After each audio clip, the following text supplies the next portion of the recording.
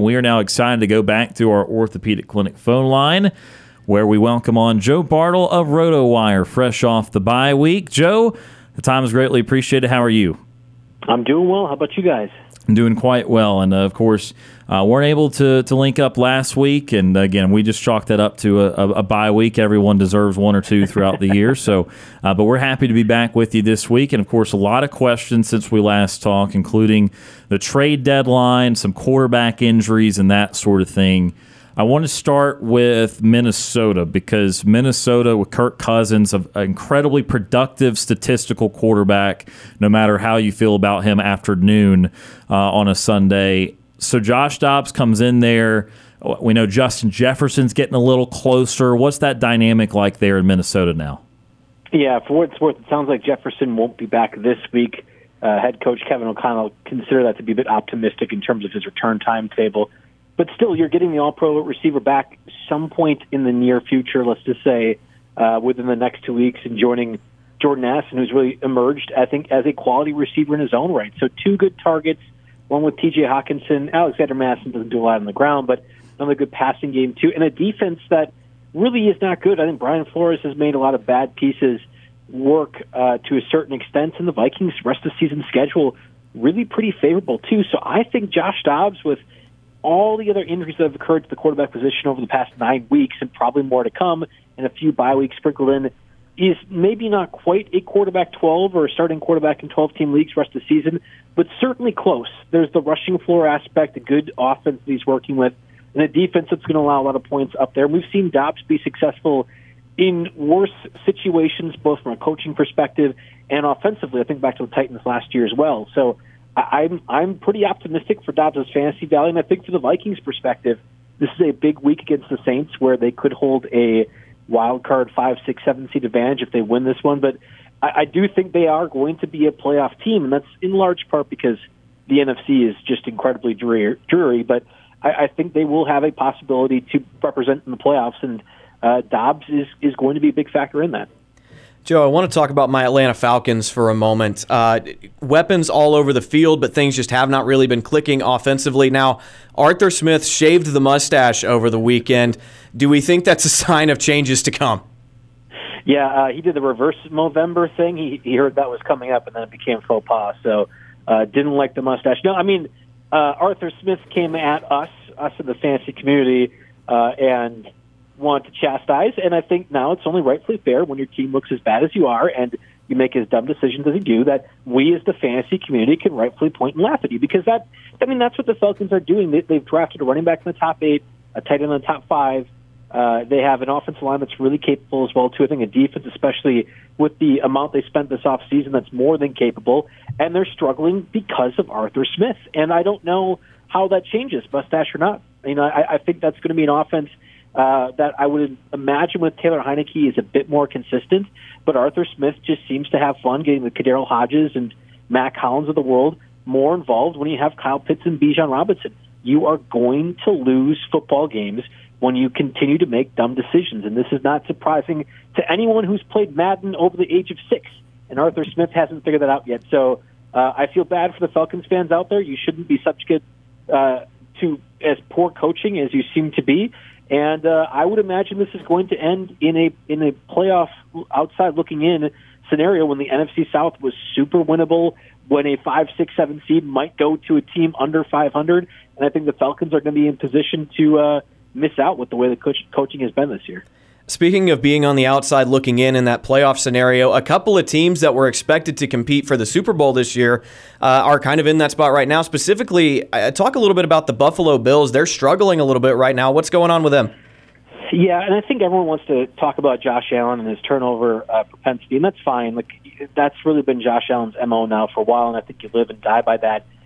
It feels like the modern age Brett Favre in that instance, where he's absolutely a gunslinger, has all the confidence in the world that can make every throw, has weapons as well too, but sometimes you're going to make mistakes, and sometimes you're going to do well. And I would lean towards Josh Allen succeeding more scenarios than not. But the only issue is the AFC is absolutely loaded this year. Besides the Bills, who are, I think, likely going to be in that 5, 6, 7 range, but they have the Dolphins in their division. You have the entire AFC North that looks really capable right now. The The Chargers on the fringe of the things too. The Chiefs obviously doing their thing. And the AFC South, say what you want about the Jacksonville Jaguars, who are running away with that division, but the Colts and Texans look far more formidable than we would have envisioned. And there's still the Raiders, who are close to a 500 record despite beating literally nobody of consequence. So there's a lot of teams in the AFC that are really good, and if the Bills miss out, I don't think it's because Josh Allen stinks or anything like that. It's just a very difficult schedule. And the defensive injuries that they've amassed over the past 4 weeks have just been absolutely insane. I mean, there's been a lot of injury bugs everywhere, and I think for a case like the Giants, they really weren't that good of a team anyway, so losing all these guys has really kind of shed light on how bad that situation is. I think it's kind of the same scenario, but they still have their quarterback in Josh Allen for the Bills. So it's really tough to overcome the amount of defensive injuries in particular they've dealt with this season. Joe Bartel of Rotowire joining us today on the Wednesday edition of Sports Call. Joe, I turn to a team which is fascinating, the Pittsburgh Steelers. They have been outgained in all 8 games. They are 5-3 and very much in the playoff hunt. However, from a fantasy perspective, they had an interesting blow up on the sidelines last week with George Pickens, who's obviously an incredibly talented receiver. Because of that, do you buy even more stock in Deontay Johnson? Then also, I could go with running backs too, because it seems like Jaylen Warren is the far more capable back than Najee Harris at this standpoint. So where are you with those 2 wide receiver and running back dynamics? Yeah, and they'll be 6-3 this week after beating my hapless Packers. I feel pretty confident that this might be the first time they actually outscore an opponent or whatever it is, or yardage-wise. That's going to be a very easy win. The Pickens thing is really weird. I would say the Packers' defense is a get-right game, and maybe it will be, but you have to have a quarterback that's confident throwing the ball too, and that's just not what Kenny Pickett is right now in his maturation process. So I have a little bit of reservation. Obviously, Deontay Johnson's looked great since his return from injured reserve, and I see no reason why the Steelers are going to gravitate away from that. So I think it's going to be a similar scenario. And Pickens, for the first 5-6 weeks of the season, was pretty much a must-start, and not in like the A.J. Brown, Tyreek Hill category, but a guy that you knew was going to have the potential to score a touchdown, had the potential for a big play, and oftentimes all it would take is one of those 2 to make wide receiver 2 or wide receiver 3 fantasy values. I don't think we are at that spot right now, both because the Steelers' passing attack is dreary, but also the Pickens situation is a little murky. I mean, there's some uncertainty with that. Whether it be Jaylen Warren, Najee Harris from the backfield as well too, Deontay Johnson, I think those 3 are going to be the biggest beneficiaries. And if and when Pat Frymuth returns from injured reserve, he too will also be a guy that can take a bit more of a workload. But this is still an offense that if it gets above 200 yards passing, you think that's a good day. And while that might be fine for Pittsburgh fans, it certainly isn't for fantasy managers. So other than Deontay Johnson and the 2 running backs that we mentioned, there's just not enough consistency from an offense that does not look good most weeks to have a lot of optimism.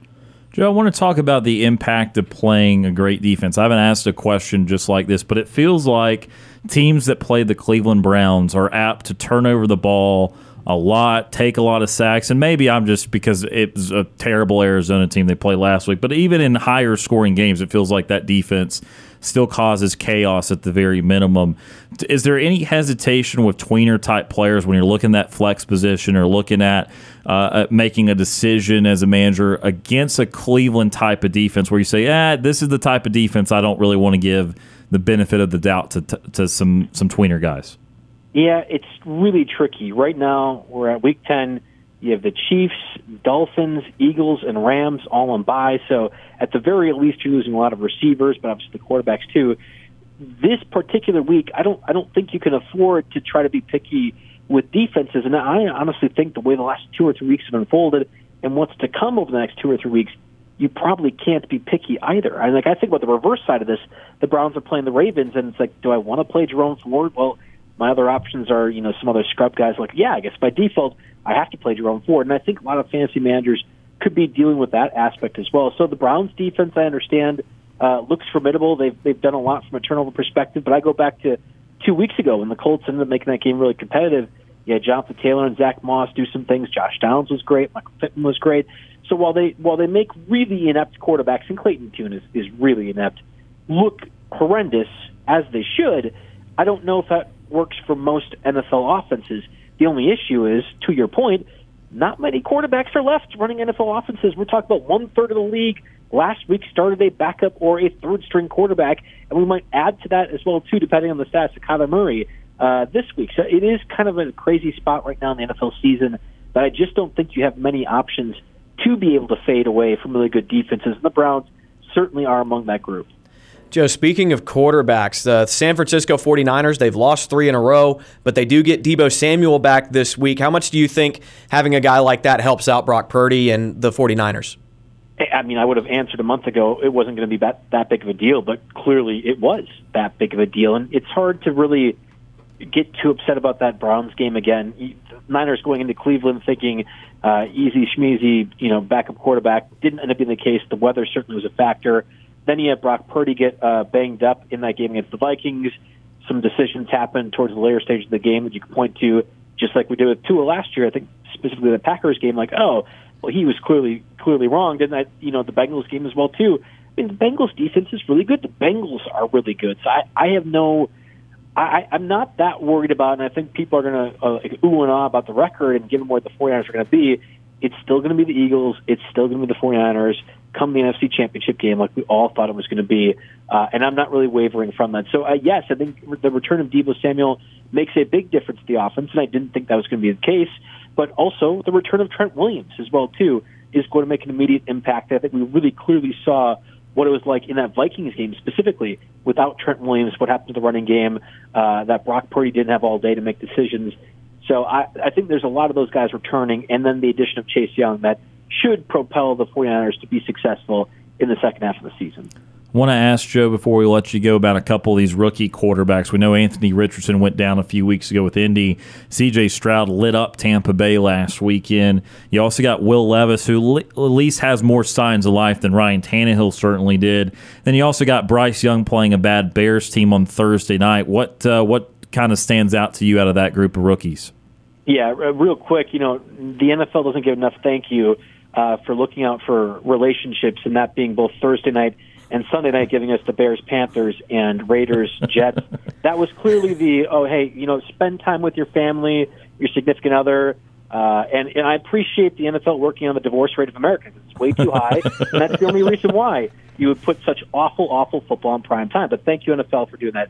I was all in on C.J. Stroud and Anthony Richardson to start this year, and I liked Stroud slightly more than Richardson. But to me, when you looked at the quarterback landscape and guys like Kenny Pickett and Brock Purdy were the rookies and the guys we were talking about years past, it was night and day that I thought both those two quarterbacks were obviously better NFL quarterbacks, certainly fantasy quarterbacks too. And it's been encouraging to see C.J. Stroud do what he's done, and obviously Richardson before his injury. It felt like kind of that same obvious tier of, oh yeah, this quarterback's really good.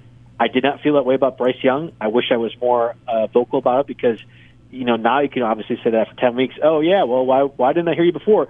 I was scared. He was the consensus number 1 overall pick, but when have we seen a guy under 5'10", under 190 pounds be successful in the NFL level? It was really hard to imagine that occurring, and I think especially with what Carolina has set up for him, he was kind of doomed from the get-go. And I don't know about Will Levis. I mean, I would have thought the Falcons would have understood that DeAndre Hopkins is the only weapon for the Titans, and yet Arthur Smith did Arthur Smith things. Now without a mustache, we'll see how that goes. I'm not all that surprised that Will Levis was able to torch them. And the same goes for that Steelers game. I mean, they only had, 3-4 days to prepare for him. I'm really curious when we get to, December 10th, whatever week that ends up being, when you have 4 or 5 weeks of film on Will Levis, will he continue to look good and strong in the pocket and make decisions and reads that we didn't see in college? Because if that's the case, that is good for the NFL. As much as I was chastising him for the poor games on Thursday and Sunday night, we need better quarterback play. Very clearly, we need better quarterback play, and Ryan Tannehill was not providing that, hasn't provided that really for years now. And I hope for Titans fans that Will Levis does become that. I'm just not as optimistic, despite what has been 2 relatively good games for him. He's Joe Bartel of Rotowire joining us today on the program. Again, Joe, if you will, go through your busy schedule there with Rotowire and what Rotowire can do for all fantasy managers here as we enter the second half of the NFL season. Yeah, busy indeed. JB Fantasy Sports on Twitter. You can get at me with any questions you might have. This is really the trade deadline for a lot of fantasy folks as well, too. So if you have any questions in that regard, I'll be glad to answer them on JB Fantasy Sports on Twitter. Every Tuesday we do the podcast discussing waiver wire pickups. It's been been lackluster the last 2 weeks. Really not some major key players. Every Friday, 8 to 10 p.m. Eastern, Sirius XM Channel 87. Go over all the lineups. Now with basketball underway, a few more gambling articles I post throughout the week, and that will be really the next thing. Once football season winds into the late parts of December, we turn everything over to fantasy basketball and fantasy hockey, and then we're at baseball. We're at pitchers and catchers reporting. It feels like right after that, too. So plenty to go on at Rotowire and plenty of ways to view my content. So far, Joe, is the Damian Lillard experience what you thought it would be? Yes. Yes, and I understand that there's been a lot of points given up. I understand the Bucks haven't won as many games as some were anticipating, but this was more or less what I was expecting. The real question is, come July, how am I going to feel about the Lillard experiment? And hopefully it means I'll be just dressed in gold because we'll have won our championship. Absolutely. It's Joe. As always, we appreciate the time, and we hope you have another great week and look forward to talking again next week. All right. Thanks for having me on.